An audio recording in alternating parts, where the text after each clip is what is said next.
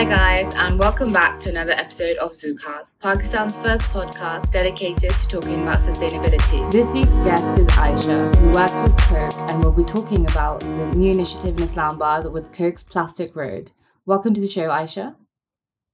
Thank you so much, Fiza. I'm super excited to be here with you and Meher. Thank you so much, Aisha. Many congratulations to you and Coke Pakistan for building Pakistan's first plastic road. Now, Aisha, you are the Director of Public Affairs, Communications and Sustainability for Pakistan and Afghanistan.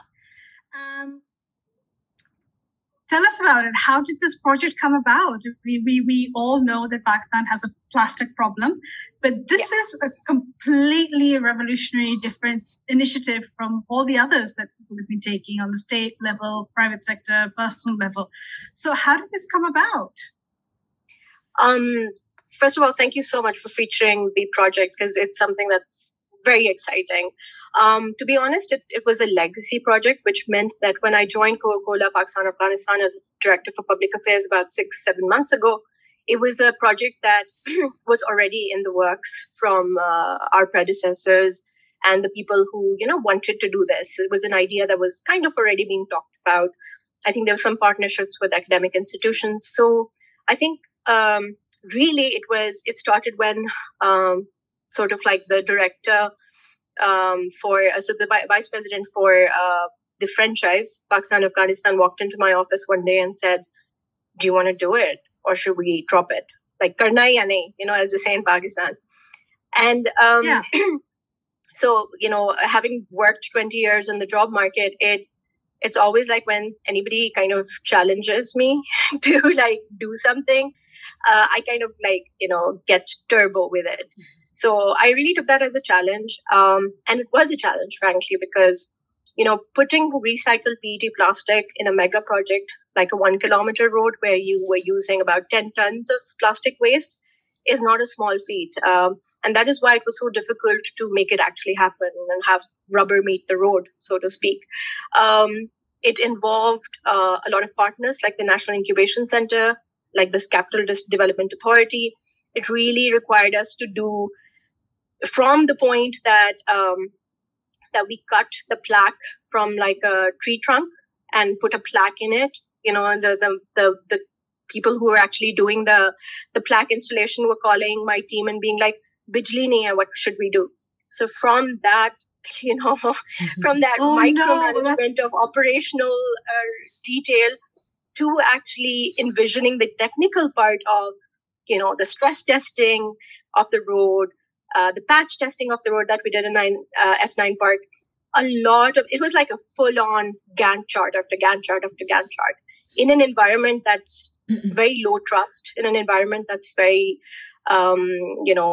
it's hard to do things professionally here. So I was so glad that we finally did it. And I think 3 people that we definitely need to credit is the person who walked into that office and said, "Karna hai ya nahi," which is Fahad Ashraf, the VP for Coca-Cola, and Faisal Hashmi.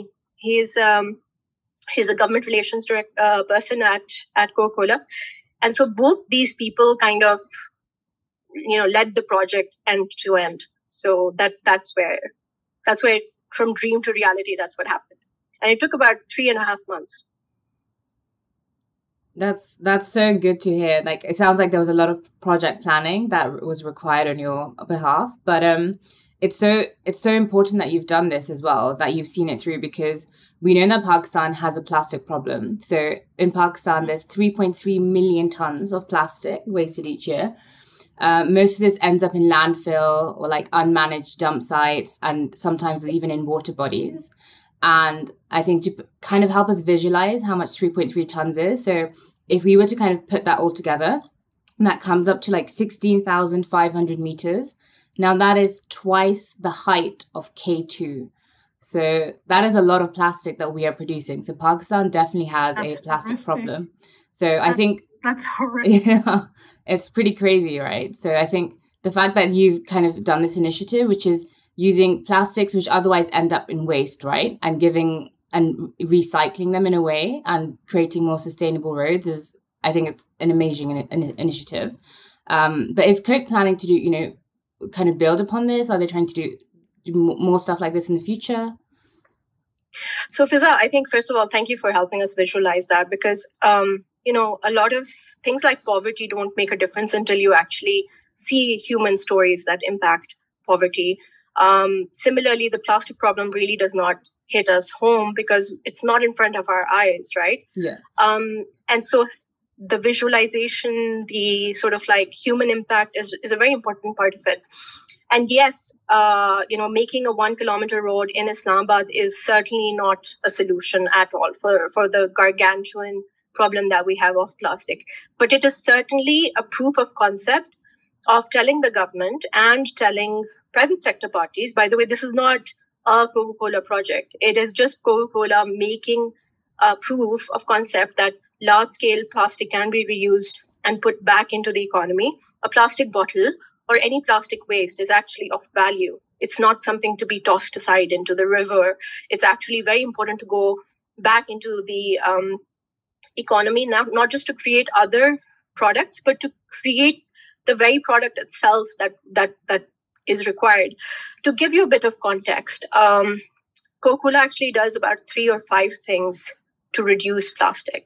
Globally, we have a commitment that by 2025, every plastic bottle that we create is going to be 100% recyclable. Even right now, we want to make sure that we lightweight our products, so there's less plastic rather than no plastic used. And we also want to make sure that whatever plastic we do create is rPETed, which means it's recycled plastic that goes back into the bottle. So we're doing a lot of such initiatives that make sure that our contribution to the plastic problems, where plastic actually ends up in the landfills and ends up in the water bodies, is, absolutely at a minimum. And soon we actually completely end our own contribution to the plastic problem through initiatives like this. But may I also say that you mentioned K2, and I'm somebody who loves to hike. It's a passion that I have recently. And I'm very proud to say that Pakistan has really been a true green economy recently, where the guide who was taking me to the Mashpuri Park and picking up, PET bottles was basically explaining that, this plastic kills, the flora and the fauna, and also doesn't disappear until 1,000 years. So that level of awareness at the level of the villages, the tehsils, has really happened in the last few years. And that's definitely credit where credit's due. That's because PTI has seen that the Gen Zs really care about the plastic problem, and they do not appreciate anyone contributing to it. In fact, they appreciate organizations and governments that work towards reducing it. Absolutely, Aisha, you're spot on there. In fact, that exactly was going to be my next question, that generally speaking, when people talk about taking environmental concerns into their everyday life, the reaction is, oh, hum kya kar sakte? Oh, what can we do? Oh, this is so hard. But when I saw the media coverage of the road, and I saw people sharing it and tweeting it and feeling so encouraged, I mean, it just takes one initiative to have a knock-on domino effect and to, encourage others that, look, everything is possible if you just put in a little bit of effort. Like you said, this gentleman came into your office and he said, do you want to do it or not? And that's all it took for you to sort of say, okay, you know what, let's do it. What do you think we should do independently to live greener lives, just be more conscious? Like, I know things like, don't throw trash out of your cars, everything, but it still happens. What do you think is lacking on the part of civil society? Is it just lack of interest, or what is it? I think it's what Fiza did for us. She showed us the magic of the problem itself. There's this one picture of, this turtle that ended up growing into a plastic shell, right? And its hard shell grew, like there was this plastic thing that was in the middle of the turtle, and the turtle grew around it. And till today, like every time I want to trash anything, I try to look for segregated bins precisely because of that picture. It made a difference because for me, there was this helpless creature, which is, by the way, in terms of our spiritual understanding, not anywhere higher or lower than the human species. It's just as important as humans are. And look at what we've done to those. We are like completely eradicating species after species in the, in the oceans, in the rivers, just because, and apparently there are these new kind of species that are developing because they're, absorbing plastic. So I think it's quite a shame. I think it's horrendous what's happening. And I think what Fizza did was bring the problem home. So I think the first thing that we can do as marketeers, because we are a large marketing company as well, and we really connect things really well to an idea. So perhaps, organizations such as ourselves, graphics designers, people who really care about the environment can just speak to the conscience of other human beings who are not bad people. It's not easy to dispose of plastic. But if you want behavior change, the most important thing is to create ease to have better behavior. So, for example, if, there's a segregated bin and it's super easy for me to put the separation of plastic versus organic materials at source, then I will do it. But if I have to actually drive 2 hours to get it done, I'm probably unlikely to do it. And this is where regulation is very important. I'm not saying, go do blatant bans on things, right? But what I am saying is make it incentivize the private sector, incentivize, citizens to behave better, to change their, sustainability practices so that it's better for the planet. And I think it's not just Greta that is speaking to our conscience. It's really even our grandparents. If you remember, they were always like, reuse things, don't throw things away, try as much as possible to live within your means. And I think the last point being that this understanding of overconsumption is a big problem. We have, the market economy has made us believe that if we consume more things, we'll be happier. But that is the exact marketing idea we need to now challenge as we go ahead. Absolutely. Aisha, you're one step ahead of me, because that's exactly what I was going to ask about next. The idea of overconsumption. I mean, Pakistan is a country where we have limited resources. There are already talks about there being a food shortage in the next decade or so. And yet I don't see patterns of consumption slowing down. One of the things that I try to do with my own platform on Zooka was sort of raise awareness that COVID has come about because of how we are plundering Earth's resources and how we're living our lives. And we need to be conscious of that. And there was great hope, admittedly. Maybe it was naive, but there was great hope that after COVID, this sort of post-pandemic world would be gentler, a lot more aware. But I don't see that happening. It seems like there's this revenge that mankind is taking, that because we've lost out in 2 years, we're going to make up for it. And how do you tackle consumption? It's such a sensitive, do we go around telling people, thoda khaye, don't eat too much, don't drink too much, do you stop buying 10 jodas? Like, where does it start? How do you tackle it? Meher, while you were saying that, it reminded me of the talks that we recently had at COP, right? The climate conference that recently happened. And a lot of smaller countries said it was so racist now for the, developed world, the sort of like the first world, to turn around to the developing economies or the frontier economies and telling them, you know what, you slow down consumption. You know what, you stop consuming less. You know what, you get penalized for more plastic. Whereas the development has all happened on the back of the same things that they're penalizing the smaller nations for. So there is that conversation going around about, hey, let's have an equitable world where now that suddenly you've come up, now it's moral, now it's self-righteous to talk about how to change behavior. But the onus really lies on the countries that have, accelerated more than they needed to when it came to manufacturing, when it came to, countries. Yeah, and dumping, frankly. I think a lot of these products get dumped into developing countries and frontier economies and emerging economies. And to turn around and now say that while now we are emerging and while we are taking off, you know what, you slow down. And you know what, you kind of become more sustainable.